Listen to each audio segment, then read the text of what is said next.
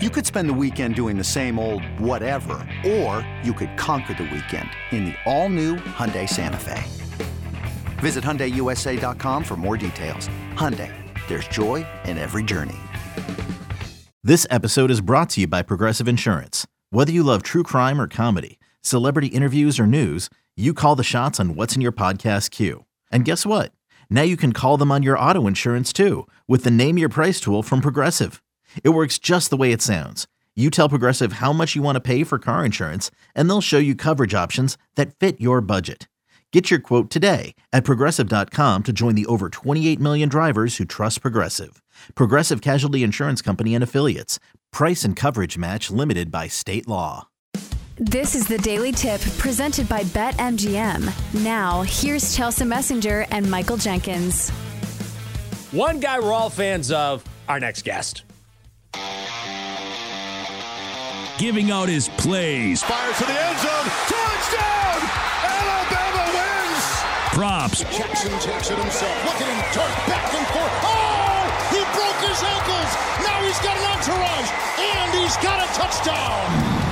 Parlays for today. Parlay? That's the one. Parlay. Parlay. It's PJ Glasser. He's our guy, co-host of Inside the Betting Lines every Sunday from 1 to 5 in the East, live from MGM National Harbor, and catch him weekdays at 1 o'clock in the East as host of BetQL's Send It In.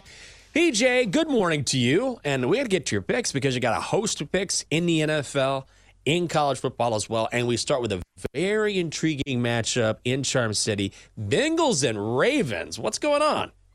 Guys, good morning. I love the card in the NFL this week. I really do. And I love the Bengals at plus 3.5. As a Ravens fan, I'm telling you guys they're going to lose this game. So take the Bengals plus 3.5. The Ravens do not like making things easy on themselves. They should be 10-0. They're 7-3. They're going to be 7-4 too. I know they're coming off a loss, but so are the Bengals. They're coming off a home loss, and I do not want to get Joe Burrow and the Bengals off of a home loss. This is too many points. The AFC North, as we know, is the best division in football. We just saw the Browns beat the Ravens outright. So many of these underdogs this year have won as outrights. This is too many points. You're getting the hook with Cincinnati. I think they win the game outright. I really like the Bengals plus 3.5.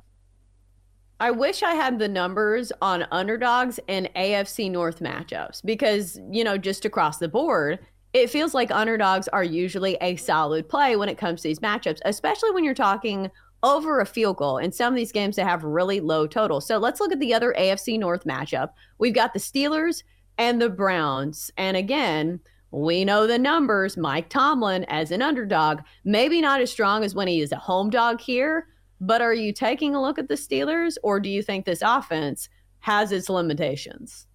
Same handicap, Chelsea. AFC North underdog over field goal. We're taking the Steelers plus 4. They're going to get outgained in this game once again. They're going to find a way to hang around, and they're going to keep it close.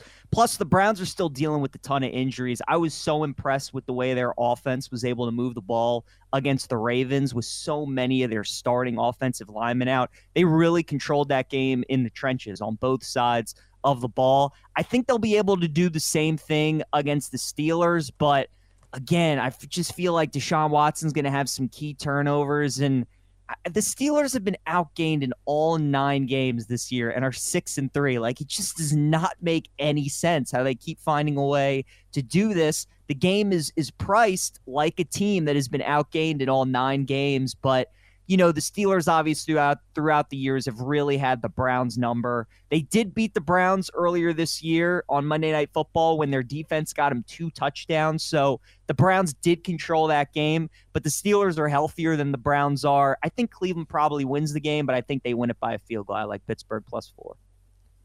We're talking with PJ Glasser, the host of BetQL. Send It In every weekday at 1 o'clock in the East. You got to check out his program. Very, very well done. PJ, Giants Commanders this weekend. Now, this line has fluctuated. Open Commanders -10, then went down to Commanders -9.5, now back up to 10. But Washington has not beaten anyone by 10 points this season. Are you rolling with the Commandos here? Heck no, Jenks. Like you said, this is way too big of a number. Me and you both know in this city, right? The Commanders laying that many points. I don't care if Tommy DeVito, Danny DeVito, I don't care who's playing quarterback for the Giants. That is way too many points at plus 10. I like New York to keep it close here. They're 7-2-1 in their last 10 games against Washington. They always play them tough. Think about what Washington has done this season as big favorites, right? They lost to the Bears outright on Thursday night. They were down 28-3 in that game. They were 6.5-point favorites against Arizona week 1. Needed a fourth quarter comeback in that game. Giants are going to find a way to keep this close. They know there aren't many games this year they're going to be able to win. They feel like this might be one of them. Give me the Giants plus 10. God, Danny DeVito is quarterback. That is something that I would love to see in the NFL, just for entertainment purposes. And at this point for the Giants, I don't know how much worse things can actually get. So we will see. All right, next up, we've got Cardinals-Texans. This is an interesting one because every week I always try to look at the board and say, okay, this team, maybe you need to sell high on them. This team, maybe you need to buy low. So just from that theory, you say, okay, nobody's in on the Cardinals. They're getting 4. The Texans are high atop the mountain, but still, I cannot get past wanting to back CJ Stroud. Which side are you on when it comes to Cardinals-Texans, or do you like a total? Chelsea, this is one of my favorite bets of the year so far in the NFL. I love the Arizona Cardinals +4. I love them. I love them this week. Ooh. I want people to keep hyping up CJ Stroud for MVP. I hope every show on planet Earth talks about it the entire week. You guys remember what happens when we were talking about Brock Purdy for MVP after his big win against Dallas? I remember him going on the road to Cleveland the following week and losing as a 10-point favorite. This is what happens in the NFL, right? It's a week-to-week league. The Texans are coming off a big emotional win against Cincinnati. Stroud is getting all this MVP love. The Texans are getting all this love that maybe they'll make the playoffs. Well, Arizona's 2-8, but they're finally healthy. Kyler Murray's back. James Conner's back. They had a nice win against Atlanta. This line is suspiciously low. The public is going to fall in love with Houston this week as small 4-point home favorites. I told you guys I like the Texans outright last week against the Bengals. I said stay away from the Bengals in Survivor. I'm telling you this week to stay away from the Texans in Survivor because they're coming off a big win. This line is low. I think Arizona wins it outright. I love Zona this week +4, my favorite bet of the week and one of my favorite bets of the year. Ooh, wow. I was one of those suckers on the Texans earlier, so I'm going to have to re-examine that game. Let's move to the college ranks now. Maryland hosting the juggernaut that is Michigan, but is this too many points?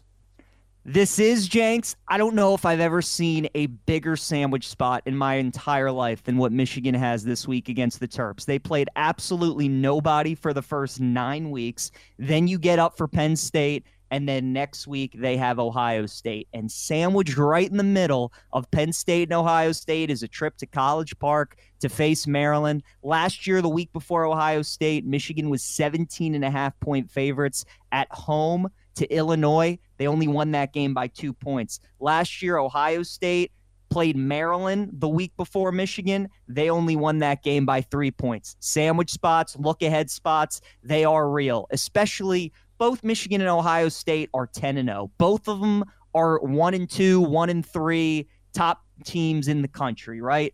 That's the game they've been waiting for all season. Michigan knows they can just show up and beat Maryland. Lined open at 21, quickly went down to 19.5.